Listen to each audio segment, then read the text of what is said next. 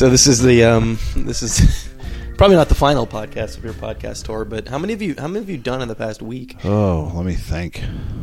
Where are we at? We're probably in the mid-20s somewhere, I think. Something like that.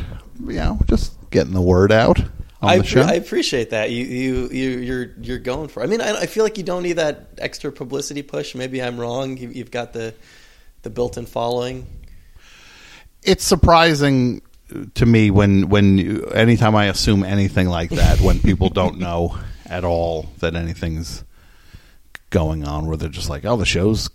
I'll be like, "Yeah, the show's coming back." What? It's coming back? Yeah, I've been talked about it 80,000 times, but it just doesn't.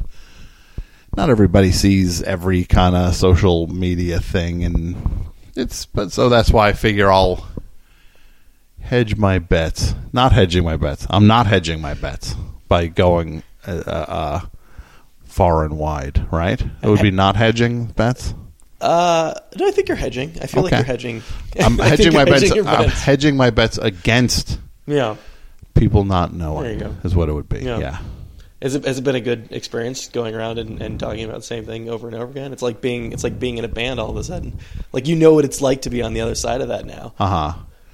It's perfectly fine. It's everybody's, even things that are the same are different with it. So it's okay. It's and people are excited about it, so I can't complain about that. People caring about the show coming back, it's super exciting that people are into it. And also, I mean, I know what it's like to do a show and try to get like guests and stuff. And if I remember what it was like when I first started getting like half decent guests, and so if I can be a half decent guest on somebody else's show, that's a huge compliment, because I was on the other side of that for a long time. Were you sure when it went away that it was going to come back? I mean, it sounded like you knew that it was coming back in some form or other. It would be the kind of thing that that would be like I don't want to say an absolute certainty, but it was like, we're not finished here. There's still more to do. I still love doing it. Yeah. I still want to keep doing it, and I want to see what else is out there in terms of doing the show in a different not different form, because the show is going to be the same, but in terms of a different arena, like existing alongside shows in a different way, where it's a commercial entity now, not a non-commercial radio thing. Yeah, well, and you kind of, in a way, you sort of transitioned to the online format anyway. I mean, I assume that by the end there, you were getting far more people listening online than you were on terrestrial radio. I don't have numbers or anything, but I would assume that would be the case, because the show became really popular all over the place. Like, I would hear from people all over the globe, which is crazy, but that's what the thing grew into. So it's like, yeah. And I conversely, I can remember when it started as a thing that definitely was more broadcast based, and it was definitely playing to people in the listening area who would listen over the radio. And then a shift took place in there somewhere, probably a few years in, and then another shift took place when we started podcasting it. Then it really became a thing that was wide open for people to hear wherever they were and whenever they wanted to hear it.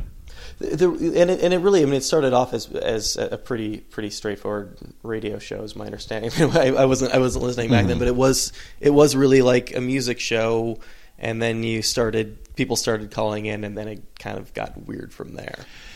Yeah, the first shows I did at WFMU it was not called The Best Show at that point. So the first bunch of years there, I was doing a show just under my own name, and that was a music-based show that had talk became a more there was more and more talk as it went on, but even at its most, it was not a ton of talk. It was still a music-based show. And then coming back to do it as the best show, it was like, this is going to be a talk-based show. This is not a music-based show. But even that show had more music in it initially, and then as it went on, it was like, there's more to do here. Talk-wise, there's just not enough room for that much music that was as before. So it was really just play a few songs at the beginning as the transitional thing, gives me a chance to set the equipment up and get everything how I want it to be, and it also sets a mood, and then start the show and maybe play a record in there somewhere. But after that first set of music, it's a talk show. Yeah, and when we're talking about moving like from the radio format to something that's strictly online, I mean, you would think that would loosen the constraints a little bit. But from the sound of it, aside from some commercial issues and obviously some back announcing things like that, pledge drives. It sounds like the station didn't really put a lot of constraints on you in the end. I mean, even really from the beginning, it was. I mean, they call themselves a freeform station. It was a pretty freeform show. Oh yeah, no, the station. That's one of the many great things about WFMU. It's like, if you're doing a show there, once you're through the door, then it's you do the show you want to do. And nobody tells you how to do your show. Once you're doing a show there, you're doing your show. And you can really kind of play with the format and the formula, and all that stuff is up for interpretation or exploration. You can really go where it takes you, and you see how much you succeed or fail. And then, maybe you end up doing a show for one schedule and you don't keep doing it, but once you're in the door, you do what the show you want. Nobody's hovering over your shoulder ever. Did it how long did it take for you to realize that format was something that you wanted to stick with? I mean, I've got to imagine that, especially when you're trying something completely new, when you didn't have music to lean on, you probably reconsidered a lot in the early days. You mean thinking, let's go back to playing music? Yeah, or maybe let's just not do this show. No, I always wanted to do the show, and I knew it was funny. Yeah. It made me laugh. It made John Worster laugh. That was enough. We were just, as long as we were entertained and a few of our friends were entertained, it's like, no, we're right. And also, by that point, though, when the best show started in 2000, the end of 2000, we had done a thing called Rock Rotten Rule, which by that point was on CD and had kind of made the rounds, and we had gotten some validation from people who we really respected. So I think we felt kind of emboldened by that, maybe, and just like, no, the people we respect get it and are on board with this. If the other people aren't, then either they won't be or they'll get on board. Was there a feeling that the people that, if you just keep doing something good long enough, people will come around to it eventually? I don't remember even caring that much about it. Or it was just, we were doing a show, and just, I'm sure that was in the back of our minds the whole time, just because you don't want to do something in a vacuum that nobody cares about. It's got to be like, we'll do this. And you do also see signs of growth and people getting excited about stuff.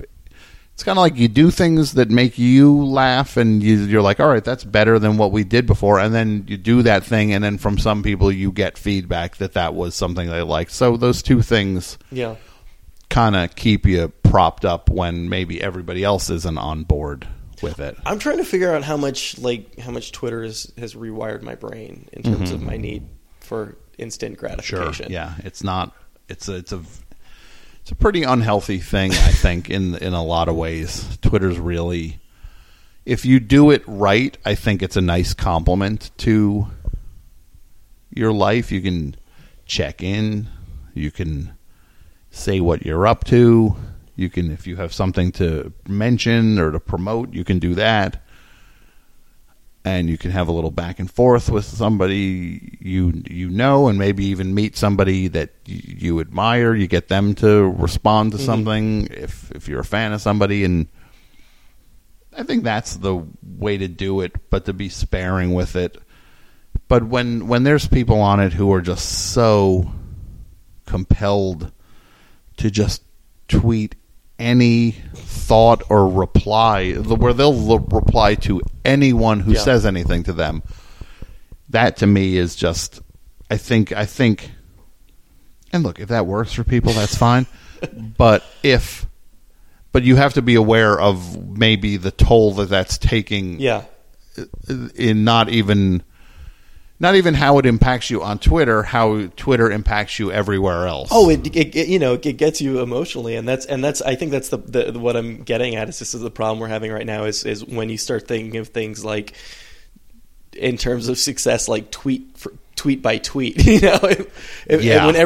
you put something out in the world and somebody doesn't respond to you immediately, it calls things into question. Are you mad at me? You're just like, I hope this person's not mad at me. They didn't tweeted right at them. Or even like more abstractly, like, how come this super funny thing that I wrote isn't getting 1 million retweets? Well, that's the other thing where you're just like, all right, I'm about to drop some gold on all of you. And then it just lays there and you're like, what? Come on. Just like, how does this not have this is not getting any traction? What? 3 favorites? That's it? 1 retweet, 3 faves? No. This is a 50-50, at least a 50-50, 50 retweets, 50 faves. Where's the justice here? So yeah, it creates really strange expectations on things, and I think it makes you, at its worst, I think you start to think toward what will work on Twitter. Yeah. Rather than what is the best thought you can have. I think you clip yourself off sometimes, which is something I miss on the radio. What the radio show is the opposite of Twitter. Yeah. So I can just spread out and talk and talk and talk as much as I want and kind of hopefully explore all the corners of a particular idea and really take things as far as we can take it. It's funny. I mean, there are things I've seen people comment about this, but there are things that will come up where people are like, I wish the best show was around because I want to get Tom's hot take on this. And in the year, it's been a year. I guess it's been a year since it's been off the air. Have you rewired your brain a little bit now that you don't have a weekly 3-hour segment to just talk at something? I don't think. I think it's maybe laid dormant, but I don't think it went away. Yeah, it's there for me. I just have to work that muscle a little bit. And I mean, that's a nice thing about doing all the podcasts, like you had said. It's like I'm in shape. I'm getting in shape now. Talking a lot. It's like I'm going to the gym. I'm sparring. Going on all these podcasts. What was it? It was 13 years. Yeah, 13 years I was on the air. This idea again of instant gratification. This idea of sort of, I guess, once you sort of set the bar with a certain level of success, and then you have an off week, and then you have one of those weeks where nobody's calling in, and you did a good job of making it a joke about it, but to some degree, you always sort of wondered how serious you were about how upsetting it is, and how much when you're having a down week, how much you call these things into question.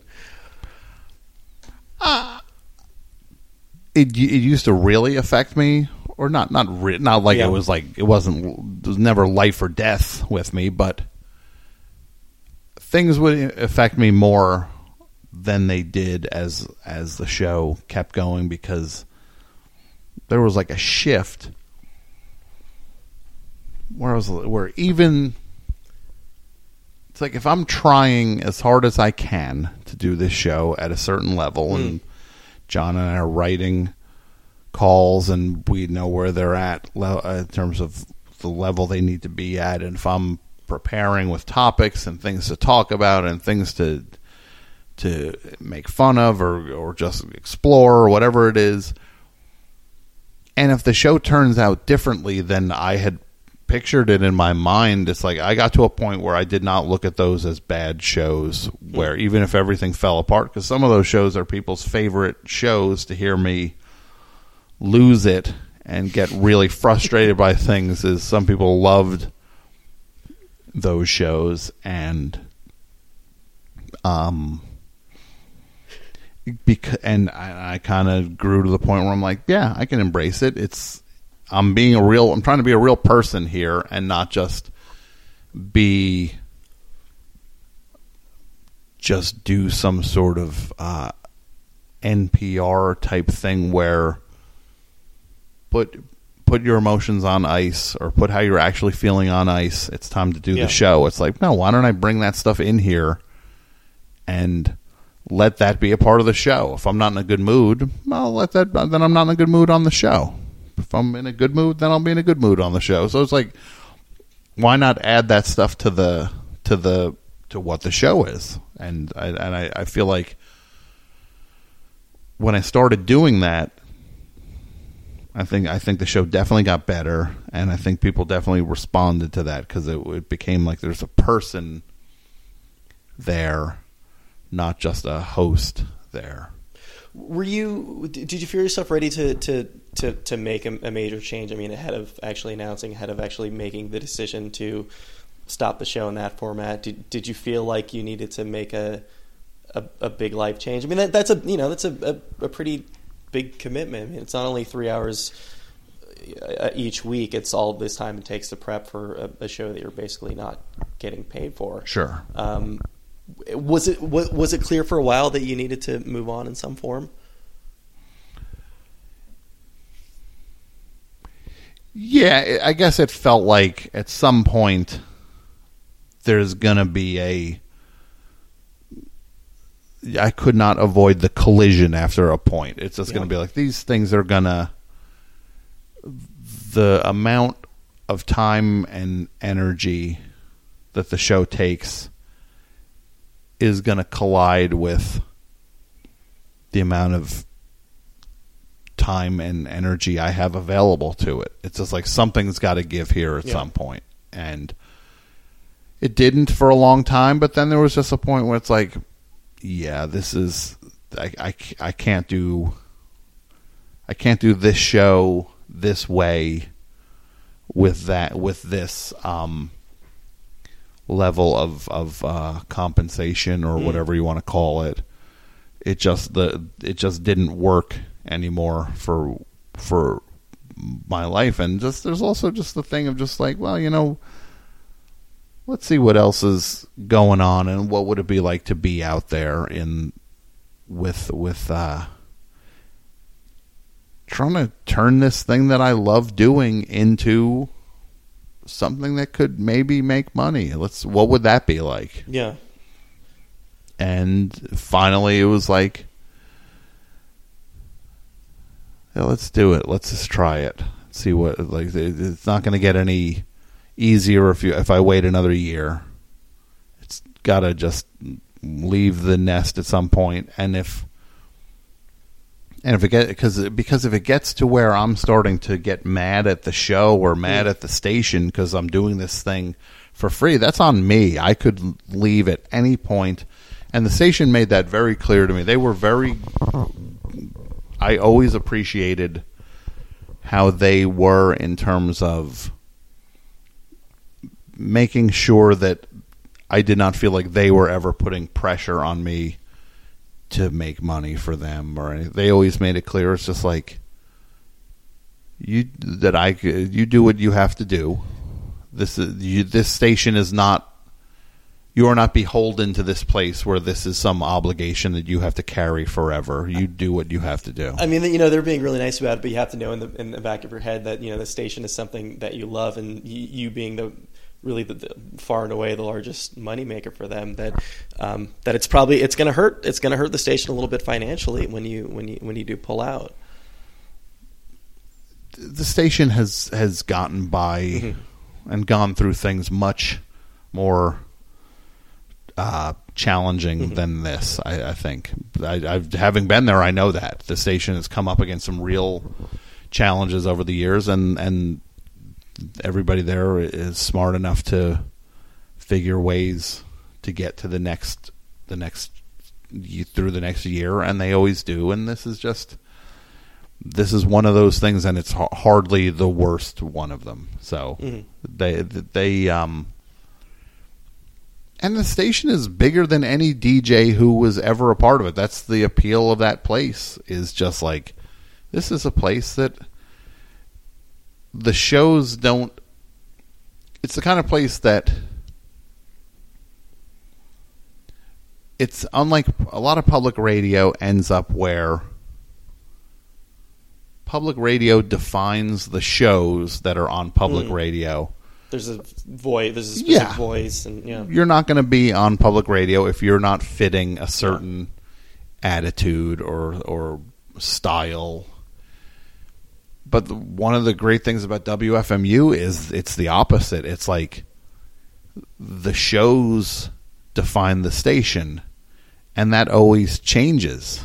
It's an evolving thing to see what the station looks like in any given year or any given decade. It really is this constantly evolving thing that they're not programming that place to make sure it's like, we have to have 3 of this type of show, 1 of that type of show. We don't want any of that type of show. There's none of that thinking going into it. It's like they just want the most qualified and the greatest versions of each style to be on represented.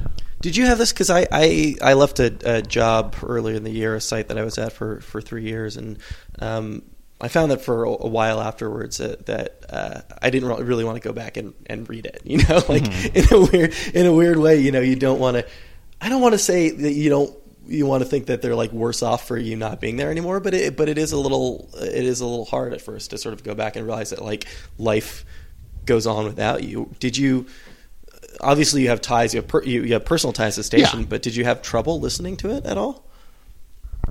No, not at all. Really, I was, because my wife has done a show on WFMU, Terry T, for a long time. She took a break now from it because she also just needed to get a little change in things, and it was nice to have a stretch in our house for the first time in a long time where neither of us were doing a show, just to see what that's like. She wanted her Saturdays back for a little bit to see what that's like and to do other things. So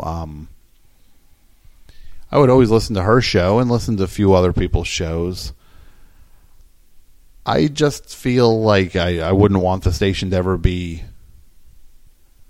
anything other than what it is and what made it appealing to me in the first place to want to be a part of it. And just, I just try. I really wanted my leaving the station to just be kind of like anybody else leaving the station. People leave it all the time, and so it just, those people still have ties to the station and still are involved in stuff. They just don't happen to actively be doing a show. So I just wanted some version of that to be around.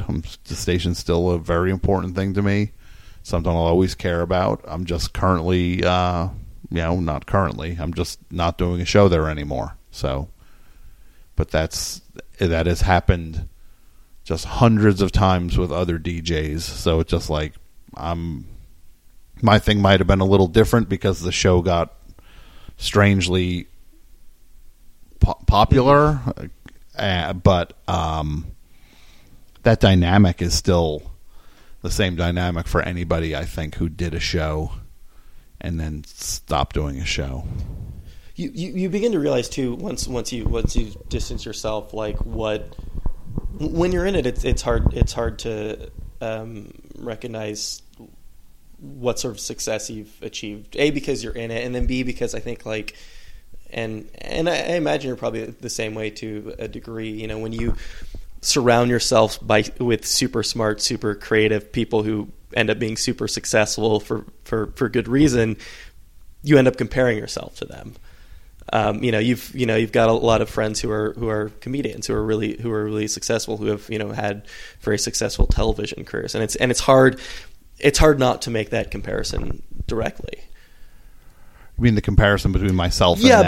Between the successes that you're able to achieve in certain things and the successes that that your friends are, and it's made all the harder when you surround yourself by really smart and talented people.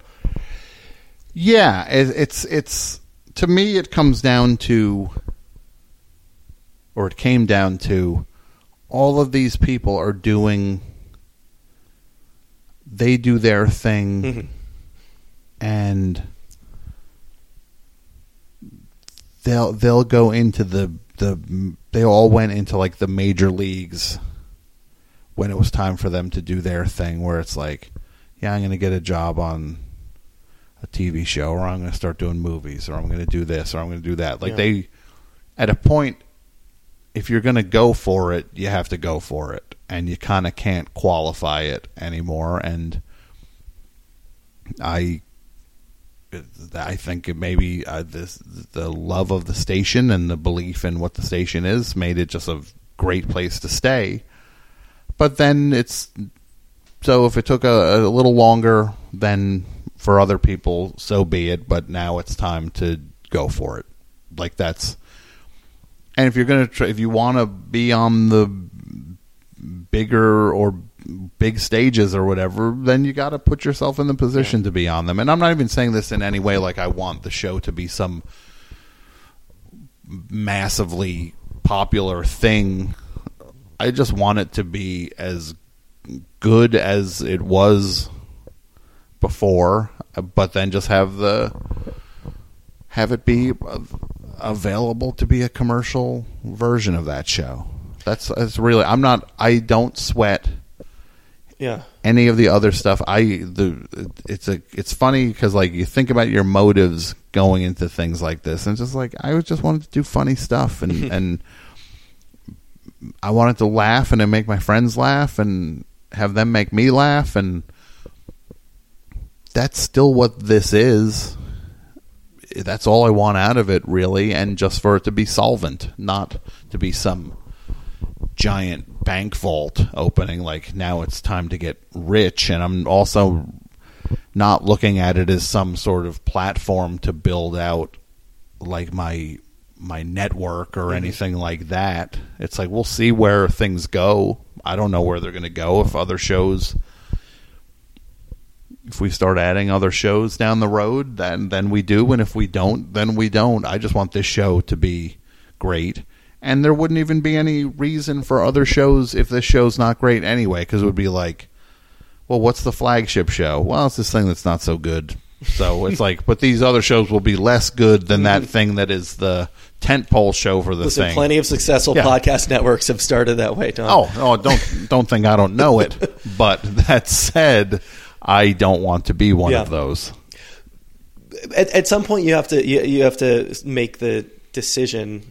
To whatever degree you can make this decision, though. I mean, you've written on TV shows, you've written on successful TV shows. I mean, Monk by all standards was a successful TV show, but at some point, you need to figure out whether you want to risk it all and invest everything in a very specific vision that you have. That you want something to just be you, or if you're content to be a successful writer on a successful show where your name is however far down in the credits. Yeah, there is a point when it's like, what are you here to do? It kind of becomes that. It's like, and I'm not going to worry about. I'm not going to say at the risk of sounding any way, this way or that way. It's like it's 11 o'clock. Just let it out. Like people have a purpose in life, and I enjoy doing this show so much, and people enjoy when we do it, and the other stuff, it's like writing is writing. I love writing too, but there's plenty of people who can write, but this thing feels like it's my thing, and it's the thing to do. That's probably what I'm here to do, is this show. Yeah. And that was when it felt like this kind of I don't want to say mission, but it's just like, this has to come back because it's what I want to be doing. And so much of the time I would put the show, other things would take precedence because first of all, the show was didn't make money, so when it came time to making money, it would be yes, of course, this job has to take precedence over the radio show. And also doing the show every week, it's hard to think of the big picture when there's just another show coming up. You're just thinking about next week's show. So a lot of those things added up to kind of making it seem like there's my professional career, and then there's the show that works as a calling card or whatever you want to call. Like people would be like, "Oh, it's a good calling card to show people how you're funny." It's almost like having a Twitter account. Yeah, it's a large version of that. So people would be like, well, it's a good way to get people to check out your writing and whatever it is like that. The stuff you do for put food on the table. So, but then there's a point when it's like, what if I just respect this thing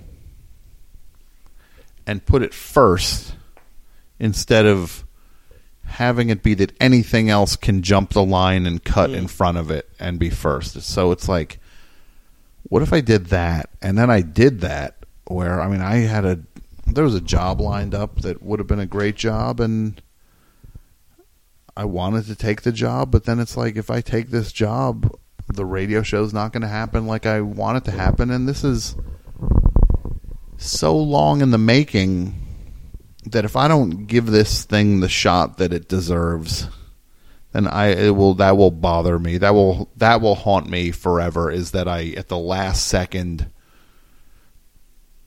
kind of took my eye off the ball and looked at something else. Yeah. Right when it was like do or die time, I focused on something else. So it's like, that would sink or swim. I got to give this thing the shot that it deserves to have. That's interesting. You feel like, because again, you can, especially now that you're removed from it for a year, you can look back at 13 years, and especially the last 5 years, and look at that as being a success, as being that you did take that shot, that you made something a lot of people liked, but you feel like, it's going to sound a little silly, but you feel like it hasn't quite achieved what it could potentially achieve. I still think there's plenty to achieve creatively. We're not done at all with that, and stopping it has given a chance to take a look at the big picture with it and see that, let's try to go to other places with this and see where those places, see what they are, what are different ways we can do the show, why not crack it wide open and let who knows what the definition of the show should even be, how broad can we get with that? And then owning the setup, now it's like, okay, well, who says the show has to be 3 hours once a week? Because it was on a radio station before, so it had to be a finite amount of time on a specific date. So it's like, it doesn't have to be that anymore. There's a lot of potential to do a lot of different things, and so in that regard, we're not done. We never started in terms of seeing what it can mean as a commercial entity, and so it's the kind of thing where it's like we have an audience, people are into it, people care. Let's see what that means out in the real world. And it did make some pretty, I don't want to say dramatic shifts because I guess they were gradual, but it was just like, oh, I guess this show is about puppets now. You know, Yeah, I guess yeah. but that's what's happening. But that's what made it fun. Is Yeah. that just like I would never have guessed that's where we would have ended up, and then I never would have guessed there would have been these sound collages, and I would never guess what the next thing is that's going to be some version of that. I don't know what it is, and I'm excited to find out, and I'm going to push hard to find out so we get to that place. That's really, to me, that's just about really keeping your foot on the gas and really seeing what you can get out of things. You're good at you're spotting something and knowing that it's something that you can ride for a little while. You're good at picking those interesting things out. It's fun to just. Well, thank you. I guess it's. I listen to people and try to actually hear what you can get from what they're saying and see where we can both go together. If it's a call from somebody just calling the number, it's like, let me play, or I'll play with you and we'll goof around and I'll tease you a little bit and let's see where we end up with stuff and see what you say to what I say, and then you might say something that's the last thing I would have expected, and then we're somewhere else entirely. Yeah. So yeah, it's fun to go to those places and to just see what the show becomes, because you're just open to letting it be whatever it is. It's not Saturday Night Live where we're sticking to, you can like set your watch to the format. There's not a structure to the thing in that regard. That's kind of unwritten. So let's take advantage of that. Do you think it was a benefit to you and to the show that, I guess in a lot of senses, you didn't come up through whatever these sort of established comedy channels are now, that you weren't, I mean, obviously UCB is relatively new as kind of a factory, the comedy factory, but was it helpful that you approach it from a different angle? Ultimately, yes. It's really, to me, I'm happy that that's how I came up, is just being kind of adjacent to all these things, but not a part of any particular scene or club. I was friends with all the UCB people and know all that stuff, but I never took classes. I didn't live in New York. I lived in New Jersey, so it's like kind of New York adjacent, and ended up kind of on my own planet. John is in North Carolina, I'm here, we talk on the phone and build these things, and we're both just off the we're not on like that, we're not on, there's like it feels like sometimes there's like a treadmill where everybody's like keeping up with everything and really needing to be like on it and up to date with everything. And I think we both end up moving at our own rate, and which is good, because then other things get added to the discussion, which haven't been run through the mill over and over, because it's everybody in New York is talking about the same thing. It's like being out in New Jersey. You get some different set of influences that get brought to the table, and maybe those also are more universal to people too, because most people don't live in a major city there's plenty of people who live in the city who listen, in major cities who listen, obviously, but we get people from all over. I think maybe it gets a universal quality to things, is like, because most people didn't, even if they live in a city now, they didn't necessarily grow up in a city, so they know what it's like to be in like a small town or a small city or whatever, just like not in major, not in New York, LA, or Chicago. Like, so I think there's something to just us being off the grid a little bit that comes out that I think kind of maybe flavors everything in a good way. Yeah. Not being a part of stuff. And I was never interested in being on stage and being a performer in that regard. It's, for me, comedy was like writing funny stuff and then saying funny stuff, but not having to act funny stuff and be in front of people to do it. That did not speak to me. So there's a reason why you're not the one doing characters on the show, other than the Tom character, I guess. Yeah, no, it's just yeah, exactly. It was never my calling to do that, but radio is its own thing, and it's like I end up doing the show in front of more people than anybody's done a show in front of. It's like, unless you're doing shows at Giant Stadium or whatever, we get more people than that listening to a show. So the show's in front of plenty of people. It's just in its own weird way. It's me alone in a room doing it. I've always gravitated to behind the scenes stuff much more than being in front of the camera. On Monk, I never wanted to do like that, the cameo that, like, I think all the other writers appeared on it in one way or another at some point, just like walking in the background or something. It's like that just never spoke to me to be on camera. Never ever wanted that. Hate it on a very core level. But I mean, I'll do it when I have to do it, but it's not my enthusiasm at all. It does not.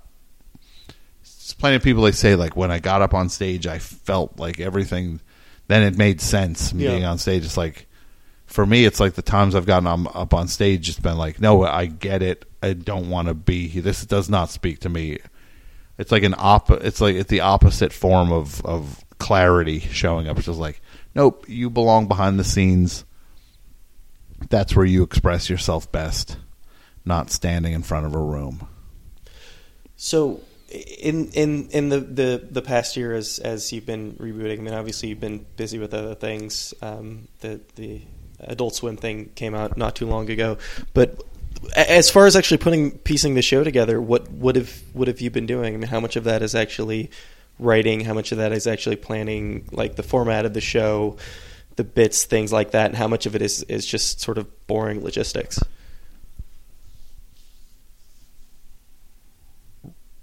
For so much of it's almost the vast majority of stuff is the boring logistics part. It's and the building the thing and picking up cables and putting together chairs and trying to take care of signing up for this thing and making sure that thing is in place and all the stuff like that. It's like it's been like setting up any other business. So doing that's been the vast majority of the stuff is that. The creative part is there, but there's just the other stuff has to be taken care of first, or there is no creative part of anything. Yeah. There'll be no way for it to be heard. So it's really been the unfun stuff has been everything we've been doing. Was it important that you, I don't want to say went off the grid. I mean, you still had an online presence, but was it important that you kind of went away for a while, versus, again, like as far as like barrier of entry of podcasts, you easily could have just put some stuff out in the meantime as you were building something larger. Yeah, I wanted to not be around, and I wanted it to be like, I kind of wanted it. I wanted to miss it, and I wanted people to miss it. I figured if I was doling it out, going on every podcast, then it's like, oh, he's around. He does this, he does that. He's a guest he's on this show a bunch. He's on that show. He'll show up there as a regular guest, and then you kind of get your fill of the thing, and maybe I get my fill of it then. But it's like, no, that's not what I'm supposed to be doing here. It's like, I got to be doing the show the way I got to do the show, so I think I have to miss it. And when the show was wrapping up, there was so much talk about everything. It's like, it's time to go away and be. It's like people can't miss you if you don't go away. When you're still just hovering, kind of gone, but not really gone. It's like, no, if you're going to go, you got to go. You don't want to be Matthew McConaughey in Dazed and Confused. Exactly. The guy just hanging out in town, still just watching the cycle play itself out over and over, and he's still there. And just, no, I did not want to be. I did not want. I also just wanted to shut up, too, for a while and just be like, let's think of what it means to talk into a microphone. Let's see what it means to do a show by not doing one. So it was good to stop. So what if you haven't spent a full year just trying to find the perfect coaxial cable for your show. What have you been doing? What have you been up to? Is that a hard question? No, it kind of is. I mean, it's a year is there's so many things that are half started and then don't go, and then basically finish the show in December. Holidays come and go. Yeah. January, really just enjoying not doing the show and digesting not doing it, and then working on some writing stuff. Beginning of the year, started to pitch the Adult Swim thing. That started. That was a long road to get to that point where we finally got to. But that started the beginning of the year. The box set started the beginning of the year. Those two things going on. Then around that point, it was people making propositions to do the show on their network or their radio station, organization, whatever you want to call it. It's just, so sorted through all that stuff. That took a few months to hear what everybody was saying, process what everybody's saying, see what would be a fit, what are the pros, what are the cons. Eventually deciding, I'm going to just do it myself as an independent venture is the best way to go. Already into the box set by that point. That's like April, May. Cranking on the box set. Start cranking on the Adult Swim thing. I direct some commercials in there to kind of pay the bills. Then summer comes along, then it's box set and Adult Swim thing, full steam ahead, round the clock. That took me all the way to November, before those things were truly put to bed. When the Adult Swim thing was put to bed, I could work more on the radio show.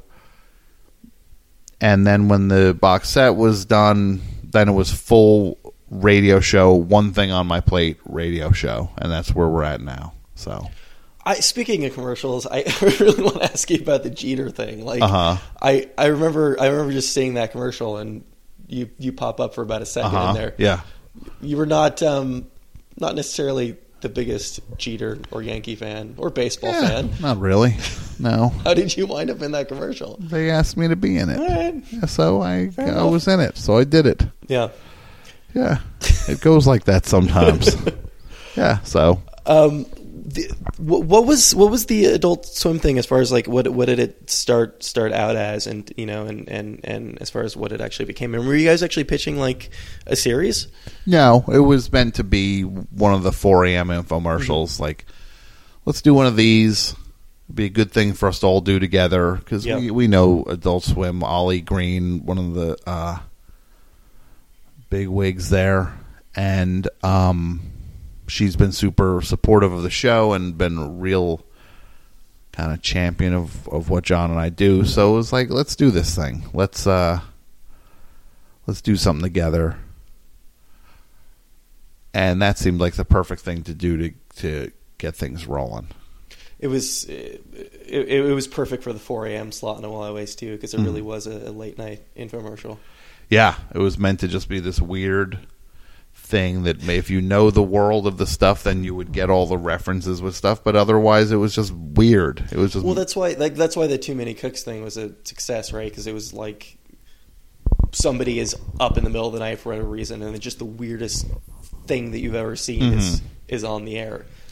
Yeah, I mean, that's the goal of those things, is to be like that. Yeah. And have them kind of just show up, and you're like, I don't know what that was, but it was fully formed, whatever it was, and I'm processing it, still digesting what. So, yeah, I mean, that thing, nobody could ever count on how the Too Many Cooks thing went. That just blew up and went viral, just like few things go viral like that. So was it something that you and John had been talking about for a while, as far as like what these characters would look like fleshed out, or or even the possibility of doing a show at some point?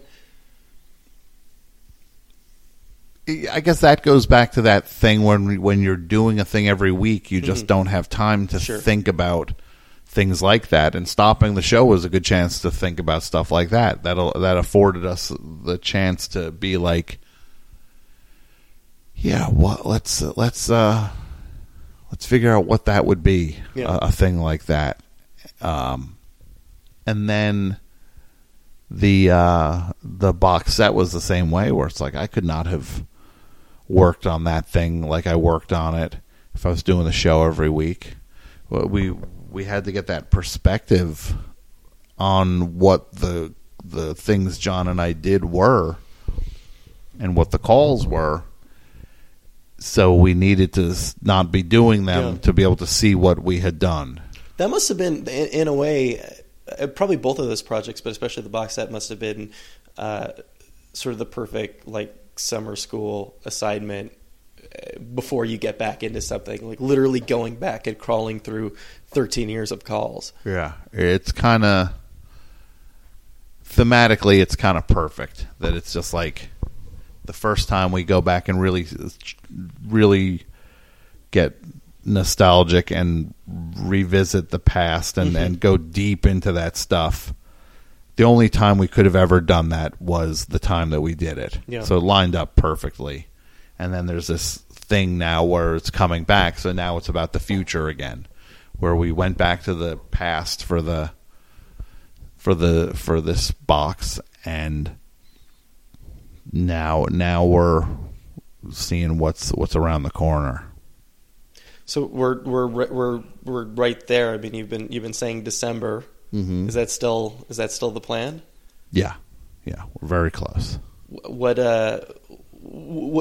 needs to happen between now and then for the show to be a show?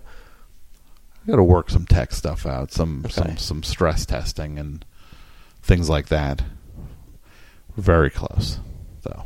Format to start is going to be very similar to the best show. Same exact show. Phone calls. Sharpling and Worcester. Puppets, I'm sure. I'm sure there'll be sound collages. And then get our feet on the ground and then start cracking the thing open again, seeing what new shows up. You feel reinvigorated, though?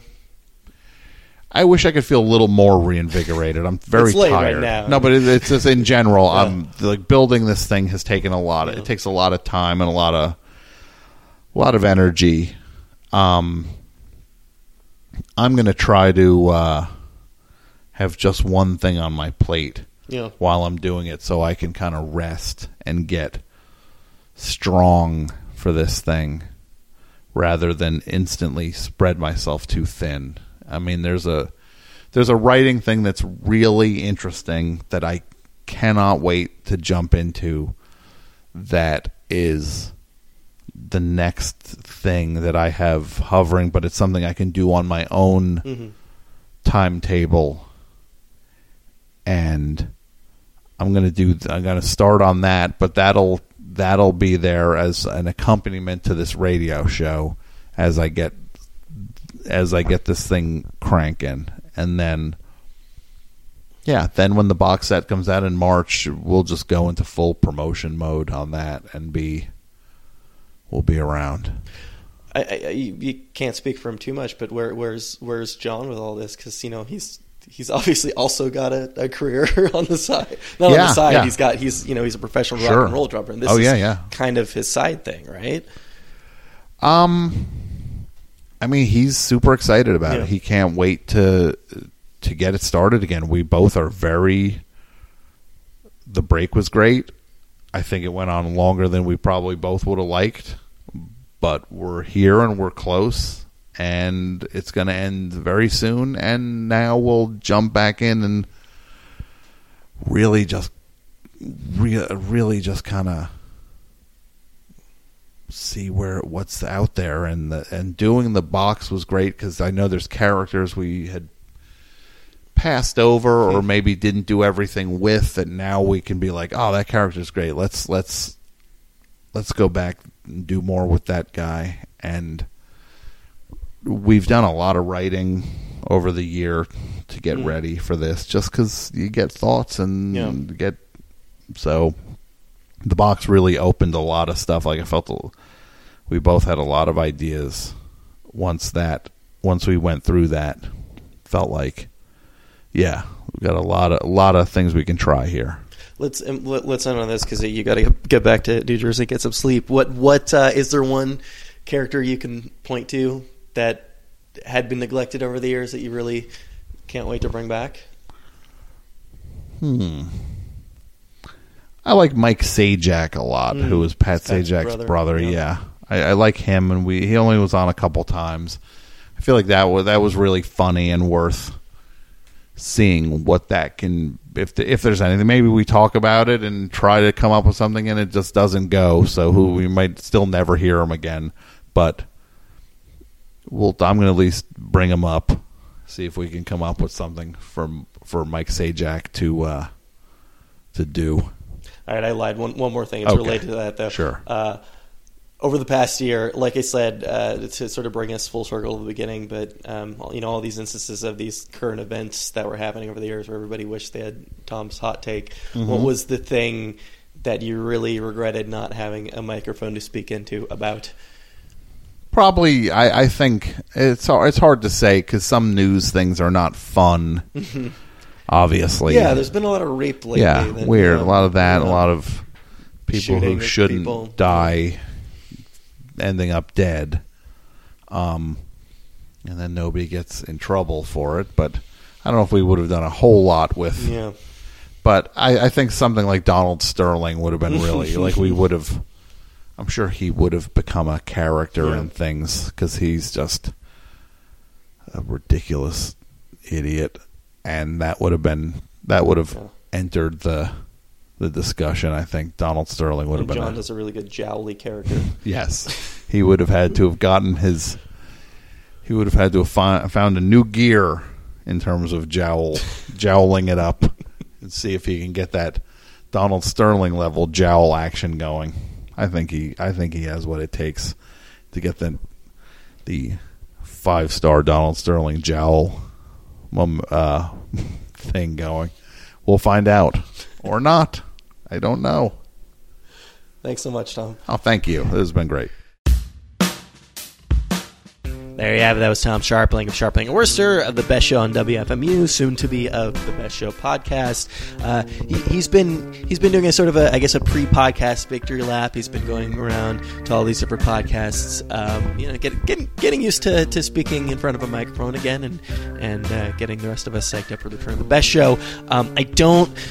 I don't have an actual date for the return of The Best Show as of the recording of this outro right now. I suspect, because this is always the way these sorts of things go, I suspect that between my recording this and the actual posting of the show that the date will go up there. So we'll put it on the post, but again, if you've listened this far into the interview, you're probably already following him on Twitter, so you'll be getting that information directly from the source. It will be returning this month, a Tuesday in December that doesn't leave a lot of options, so look for that very, very soon. I'm very excited to see it come back. It's if again, in the off chance that you listen this far into the show and aren't familiar with The Best Show, it's kind of it's a perfect thing. It's just a perfect, wonderful, beautiful comedy thing. I think I actually told this this story before, not on my show, but I believe I called up on Tom's show on the what were they calling it? Depravity's Rainbow. Depravity's Rainbow, which was sort of like a sideshow when he wasn't there, and there was some sort of anniversary. And I told the story of the first time that I ever heard the Best Show. I was in Chicago for work. This was not during work hours, but I was at Quimby's, which is a fantastic indie comic shop out there. And instead of music over the PA, they were playing a radio show, and there was a dude talking about a forthcoming Brian Wilson record, which has yet to come out, and I suspect very strongly will never come out. Called Pleasure Island, which is just a super weird story about a bunch of guys who found some sort of bikini paradise or something along those lines. But some really kind of like heady, deep Beach Boys talk at length, and I knew that this was a thing that I needed to track down. So you should as well. Lots of good ways to get into the show. This Best Show Gems. I think it's probably the best way to get into the Best Show if you want to cram a little bit before the podcast comes back, because it's a weird, very specific thing, and I know a lot of people who've tried to listen to it and haven't really been able to get into it because it's got its own sort of strange rhythms. And Tom will probably hate me for this. I kind of hate myself for saying this, but it's like jazz, guys. It's like a jazz song. It takes a while to kind of figure out the frequencies that it's working up, but once you do, man, you get hooked. So thanks so much to Tom for taking the time to do that. He as I said, he's been on this crazy podcast tour, and he came out to Queens for another live show that he was doing out there, and was very kind. He got delayed. He was supposed to be at my place at 7, go to that event. He's coming all the way from Jersey, got caught up in like 4 hours of traffic, but was very kind to head over to my place after the show. So we started recording that one at about 11 o'clock. He was pretty exhausted. Like a Pro yawned off mic, didn't pick up, and I thought got a very, very fascinating insight into Tom's mind. So thanks so much to him for taking the time to do that. Thanks to you guys, as always, for listening. Thanks to Brian, as always, for editing this thing together. Thanks to Mark and everybody else at the Boing Boing Podcast Network. So many nice podcasts over at the Boing Boing Podcast Network. You can check those out over at boingboing.net. You can check them out over at iTunes. We've got a page over there. And while you're over at iTunes, you should take the time to rate the show. A very, very high 5-star rating is the only rating that we will accept. Also, this is, I guess, being the end of the show, this is a good time to plug one of my things, which is I have a silly new podcast that I'm doing with my buddy Timmy Williams of the sketch comedy troupe and the IFC show, the Whitest Kids You Know. It's called Why the Hell is Timmy in South Dakota? It's a weekly 5-minute podcast, so it will not take a lot of your time.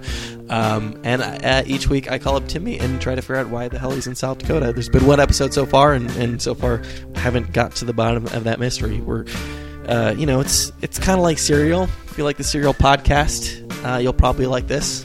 It's no murder, but still trying to figure out the same mystery week to week. So check that out. You can find that out over also at iTunes.